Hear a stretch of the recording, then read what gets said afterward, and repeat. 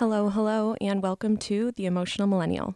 My name is Annie, and I'm so excited that you're here with me today. I have gone through an immense amount of personal growth throughout the past year, and I'm no longer not talking about it. Our world needs more authenticity, honesty, vulnerability, and with this podcast, I'm simply doing my part. So I graduated with my MD in 2021. My first round of ERAS applications, I did not match. I applied into OBGYN. My second round of ERAS applications, I applied to family medicine, and I'm really excited that I did end up matching at a program that I'm really excited about. I already released an episode discussing how I approached my first round of ERAS applications, and upon reflection, what I felt I should have changed to increase my chances of matching. And in this episode, I intend to discuss how I approached my second round of ERAS applications and what I did differently. It is definitely a different experience to be applying as a USMD graduate rather than just being a fourth-year medical student. Right off the bat, if you are a reapplicant, programs know that because it says that right at the top of your application. And of course, this is considered a red flag because the question is, why did you not match the year before? My plan going into my second round of applications was to address the elephant in the room, the red flag that I was a reapplicant. The other red flag on my application, I suppose, was the change in specialty because I had initially applied to obstetrics and gynecology, and this time around I was applying into family medicine. And so why the change, what happened that made me decide that I wanted to switch specialties? So these two red flags, I guess you would say, were things that I addressed directly in my personal statement, and I tried to be as upfront and genuine, blunt about it as possible. And I know that this was a good tactic that I used because I had multiple interviewers actually compliment me about it and say that, I really appreciated that you mentioned not matching and you stated the reason why you switched specialties within your personal statement so that it was very clear. The other thing I made sure to do in my personal statement was clearly state that I was applying only to family medicine so that they could tell I was dedicated to this specific specialty and that I was not applying to other specialties and using family medicine as a backup.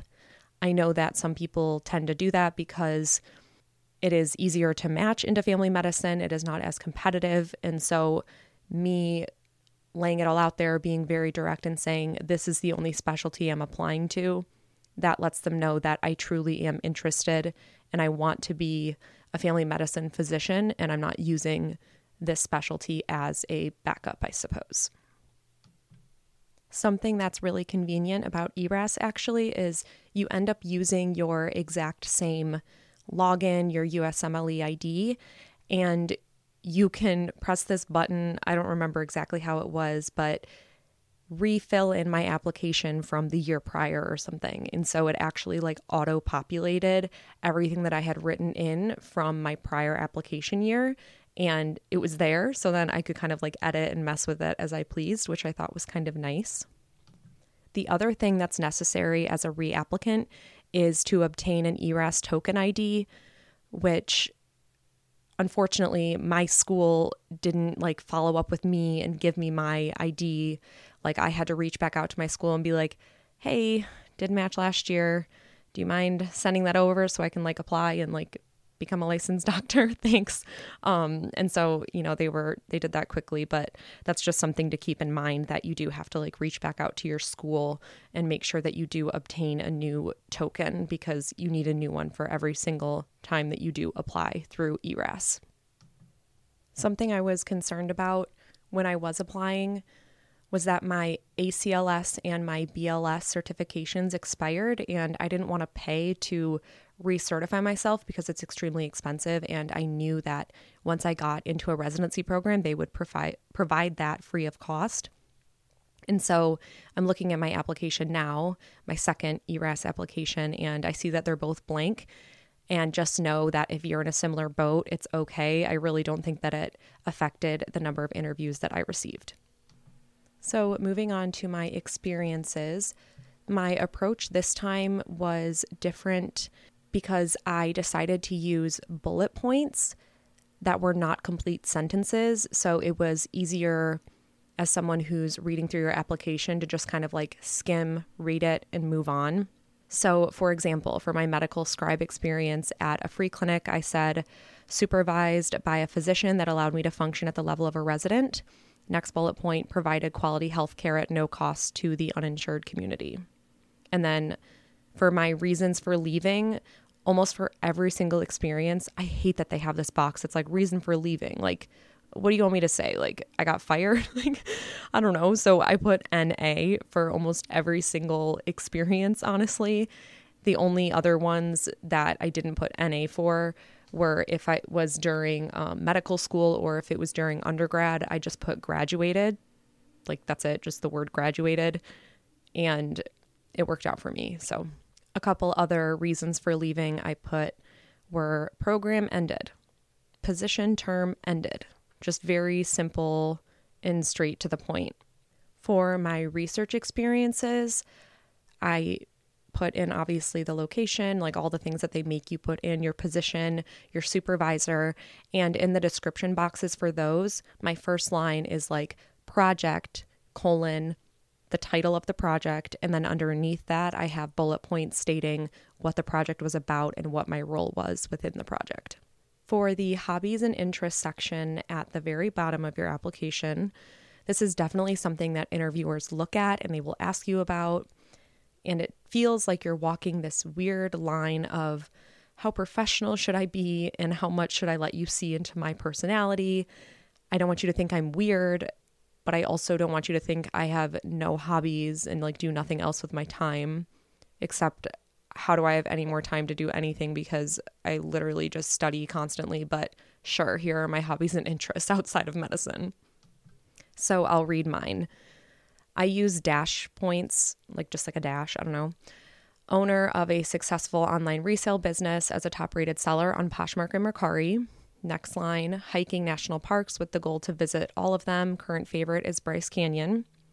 Listening to podcasts, news, psychology, true crime, and in the process of launching my own. Shout out. Birdwatching novice. Crafting Spotify playlists, attending concerts, and watching music videos. And then my last bullet point is caring for my kitten, Mittens. That was back when I only had one cat, and now I got two crazy cats. So that's a brief run through of like my ERAS application itself. I now will read a little bit from my personal statement because I do think it is helpful for people just to hear what other people write about in their personal statements. And specifically as a reapplicant, you know, it's a very, very important part of your application. So honestly, I'll probably just end up reading the whole thing. So here we go. My eyes fixated on the broken gaze of a middle-aged gentleman as he sat on the exam table. He described his lengthy battle with insomnia and fatigue, which he recently discovered was due to depression. He felt embarrassed discussing his depression. I continued to listen as he looked down at his hands clasped in his lap, shook his head, and admitted he does not like to say the name of the medication due to the stigma associated with his diagnosis. I complimented his strength for taking care of his mind and told him that I thought it was brave he sought out help. He looked up from his lap with a slight smile, and in that moment, I knew he felt less alone. When I reflect on what led me to fall in love with medicine, I remember this man, his strength, his inspiration, my joy. A few months ago, I received what felt like devastating news at the time. I did not match into an obstetrics and gynecology residency position. I felt like I had failed. Myself, my family, my mentors, and my school.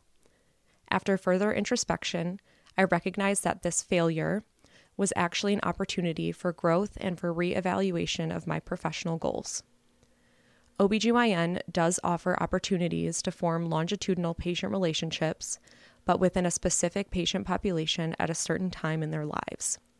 On the other hand, family medicine affords the advantage of creating meaningful connections with patients of all ages across an entire lifetime. A strong patient relationship can be instrumental in guiding a treatment plan. I had the opportunity to care for a woman who was admitted with severe delirium tremens while on an inpatient rotation. Throughout her challenging 3-week hospital course, I took the time to foster a connection with her. In a sincere attempt to understand her situation, I spent significant time listening and learning her story at her bedside.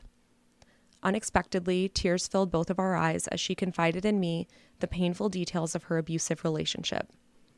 I could feel her shame as she admitted she was unable to see a way out.